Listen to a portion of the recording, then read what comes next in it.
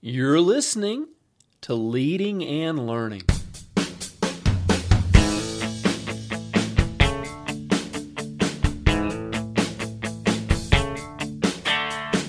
This is the place where we talk about practical leadership, theology, fitness, how to create winning habits, and so much more. My name's David Spell, and I'm a retired police officer, a pastor, a New Testament scholar, and a leadership coach. My goal on Leading and Learning is to help you live your best life. Thanks so much for joining us today.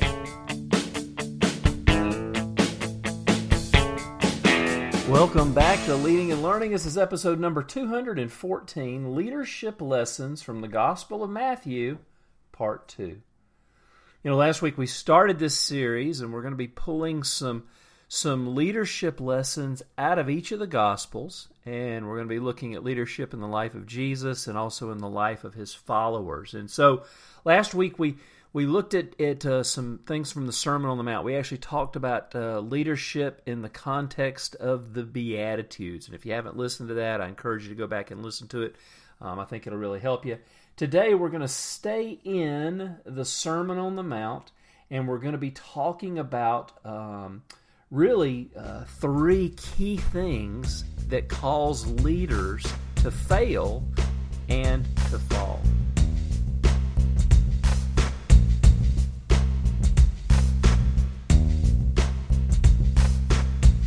Well, don't go away. We're going to be right back, but I want to let you know that this episode of Leading and Learning is brought to you by my book, Leading into the 21st Century and Beyond 2.0.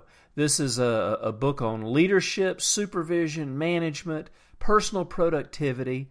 Really, it's designed to help you be successful. The chapters are all just relatively short, just a few pages, and immediately actionable. There's discussion questions, and this is really the kind of book that you could use to help yourself. You could also do it in a group study. This would be just a wonderful tool to use in a small group study because it's going to help people on so many levels. So check out Leading into the 21st Century and Beyond 2.0. There'll be a link in the show notes. Well, all right. Let's talk about a few more leadership lessons. We're going to find these in the Gospel of Matthew, in the Sermon on the Mount. And if you're not familiar with what I'm talking about, the Sermon on the Mount is from Matthew chapters 5 through 7. And it's really one of Jesus' complete sermons. It's a complete message. Often, I think what we get when you read the Gospels are snippets of a message where Jesus was teaching or preaching. And just giving you not the full, maybe 20, 30, 40-minute or hour-long message that Jesus was sharing, but you get bits and pieces of it. You get what the writer thought was important. But I think the Sermon on the Mount is probably a complete message. So we're pulling from it. Last week, as we said, we looked at leadership lessons from the Beatitudes, which is the very first part of the Sermon on the Mount. But today I want to pull out three things that cause leaders to fail and cause leaders to fall. The first one is this: improper relationships or sexual misconduct. What does Matthew have to say about that? Or really, what does Jesus have to say about that in Matthew's gospel? It's not that hard to see how this is applicable today when we read what Matthew says here. Listen to what he says this is what Jesus said in Matthew chapter 5. This is verses 27 to 30. Jesus said, "You have heard the commandment that it says you must not commit adultery. But I say, anyone who even looks at a woman with lust has already committed adultery with her in his heart. So if your eye, even your good eye, causes you to lust, gouge it out and throw it away. It's better for you to lose one part of your body than for your whole body to be thrown into hell. And if your hand, even your stronger hand, causes you to sin, cut it off and throw it away. It's better for you to lose one part of your body than for your whole body to be thrown into hell." Now that sounds awfully extreme. First of all, Jesus tells us that we can't even have bad thoughts. I mean, we know the law says don't commit adultery, but then Jesus takes it to another level and he says, impure thoughts, lusting after someone in our hearts, is the same as committing the act. That's pretty tough. And then Jesus says, if your eye causes you to sin, gouge it out. If your hand causes you to sin, cut it off. Well, this is rough. But understand that Jesus very, very often preached and taught and used contrast and used hyperbole to get his point across.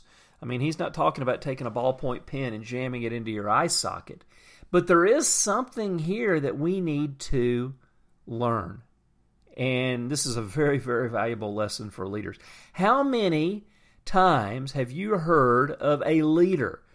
It might have even been a pastor or a CEO of a company or somebody who was in management in your company or organization who fell because of their morals. You know, it's a tragic thing when this happens, but sadly it happens too often. I just read a story a week or so ago of a pastor who basically was living a lie and engaging in immoral practices with members of his church. And obviously he lost everything. He lost his church, of course, but he also lost his own family. His wife divorced him. And can you imagine the devastation that has been brought? You know, when I was in law enforcement, once a year they would have this teaching where we would have to sit through sexual harassment training. And usually it was a 2 or 3 hour block of training. And I remember telling the instructor one time, I said, you know what, I can teach this in 5 minutes. It probably won't even take me that long. And they said, oh no, you know, we have to go to this course. We have to get certified. And I said, no. I said, the essence of what you're saying is keep your hands to yourself and don't say something to somebody that you wouldn't want said to your husband, your wife, your sister, your brother. It's pretty simple. It's pretty simple. And yet, men and women fall regularly. So what is Jesus saying here when he says that we should guard our thoughts? Well, you know, our thoughts take us somewhere. Our thoughts take us somewhere. You know, our thoughts, we really, as a human being, we are the sum total of our thoughts. And lustful thoughts, are they harmless? I don't know. I mean, every sin starts in our head. And whether it's an adulterous act or, you know, just some type of emotional affair, it all starts in our heads. It starts in our thoughts. And so we have to bring our thoughts under control. As a leader, you may be supervising and managing people of the opposite sex, and it's vital that you maintain purity in that relationship. They might even be that person who tries to initiate something, but you have to take the high road and not put yourself in a position where you can be compromised. So let's make sure we keep our thoughts on a higher level. Let's guard our thoughts, and let's be people who really live lives of integrity as leaders. A second reason leaders fail and fall is a lack of self-control. Now, obviously, we can go back to number one and talk about immorality and those kinds of things, but I'm talking about self-control in the area of our emotions and what we say. Listen to what Jesus said again in the Sermon on the Mount. This is from chapter 5, verses 21 and 22. He says, "You have heard that our ancestors were told, 'You must not murder.'" Well, that's a good idea. "If you commit murder, you are subject to judgment. But I say, if you are even angry with someone, you are subject to judgment. If you call someone an idiot, you're in danger of being brought before the court. And if you curse someone, you're in danger of the fires of hell." Well, that seems pretty extreme, doesn't it, Jesus? I mean, you know, people can make us angry. If you drive to work in the morning, you can get angry on the way to work or on the way home if you sit in traffic. I'm from Atlanta. We have horrible traffic. Traffic can trigger anger in us. But as a leader in the office, the people you're managing, how do you treat them? You know, I mean, I've been there. I've had that boss who would go off on a tirade against an employee. I've even had some directed towards me. Anger, venom, harsh words, saying things that really no manager, no leader, no supervisor should ever say to a subordinate. That doesn't mean we excuse whatever it is that they did, but it's the way that it's handled. And handling it in an angry manner is never going to be healthy. I've read a number of books and articles of leaders who really lost everything because they couldn't control their temper. They had no control over their emotions. There's a verse in Proverbs that says, like a city that's broken down without walls is the person who lacks self-control. How many times have people in leadership positions destroyed themselves because they couldn't get a handle on their tongue? Angry words, lack of self-control, harshness with other people. Our people don't deserve to have us lash out at them. If they're wrong, calm down, get your emotions under control, and then deal with it the way it needs to be dealt with. But it never needs to be dealt with in a harsh manner. I mean, even if it's something so serious that they have to be terminated, okay, fine. But they shouldn't go out the door and the last thing they heard was you screaming at them. As leaders, we have to rise to the occasion. And this often means just walking away till we calm down and then dealing with the situation later. So these two things right here cause so many leaders to fail and to fall. But there's a third one. And this is financial misconduct, misuse of funds, corruption, taking bribes. You can't hardly read the news or listen to the news or see what's going on in the news without hearing about some type of corruption. It's out there. It's in government. It's in business. There's corruption everywhere. People are always looking to skim something off the top. They're always looking to cut corners. And it eventually catches up with us. Listen to what Jesus said in chapter 6 of Matthew, talking about money. He says, "Don't store up treasures here on earth where moths can eat and rust can destroy, and where thieves can break in and steal. Store your treasures in heaven where moth and rust cannot destroy, and thieves cannot break in and steal. Wherever your treasure is, there the desires of your heart will also be. Your eye is a lamp that provides light for your body. When your eye is good and the whole body is filled with light. But when the eye is bad and your whole body is filled with darkness, and if the light you think you have is actually darkness, how deep is that darkness?" And then listen to this last verse. "No one can serve two masters, for you will hate one and love the other, or you will be devoted to the one and despise the other. You cannot serve both God and money." As a leader, we have to make sure that money is not our primary motivation. Obviously, if you own the company, obviously, if you're in leadership, the bottom line is important.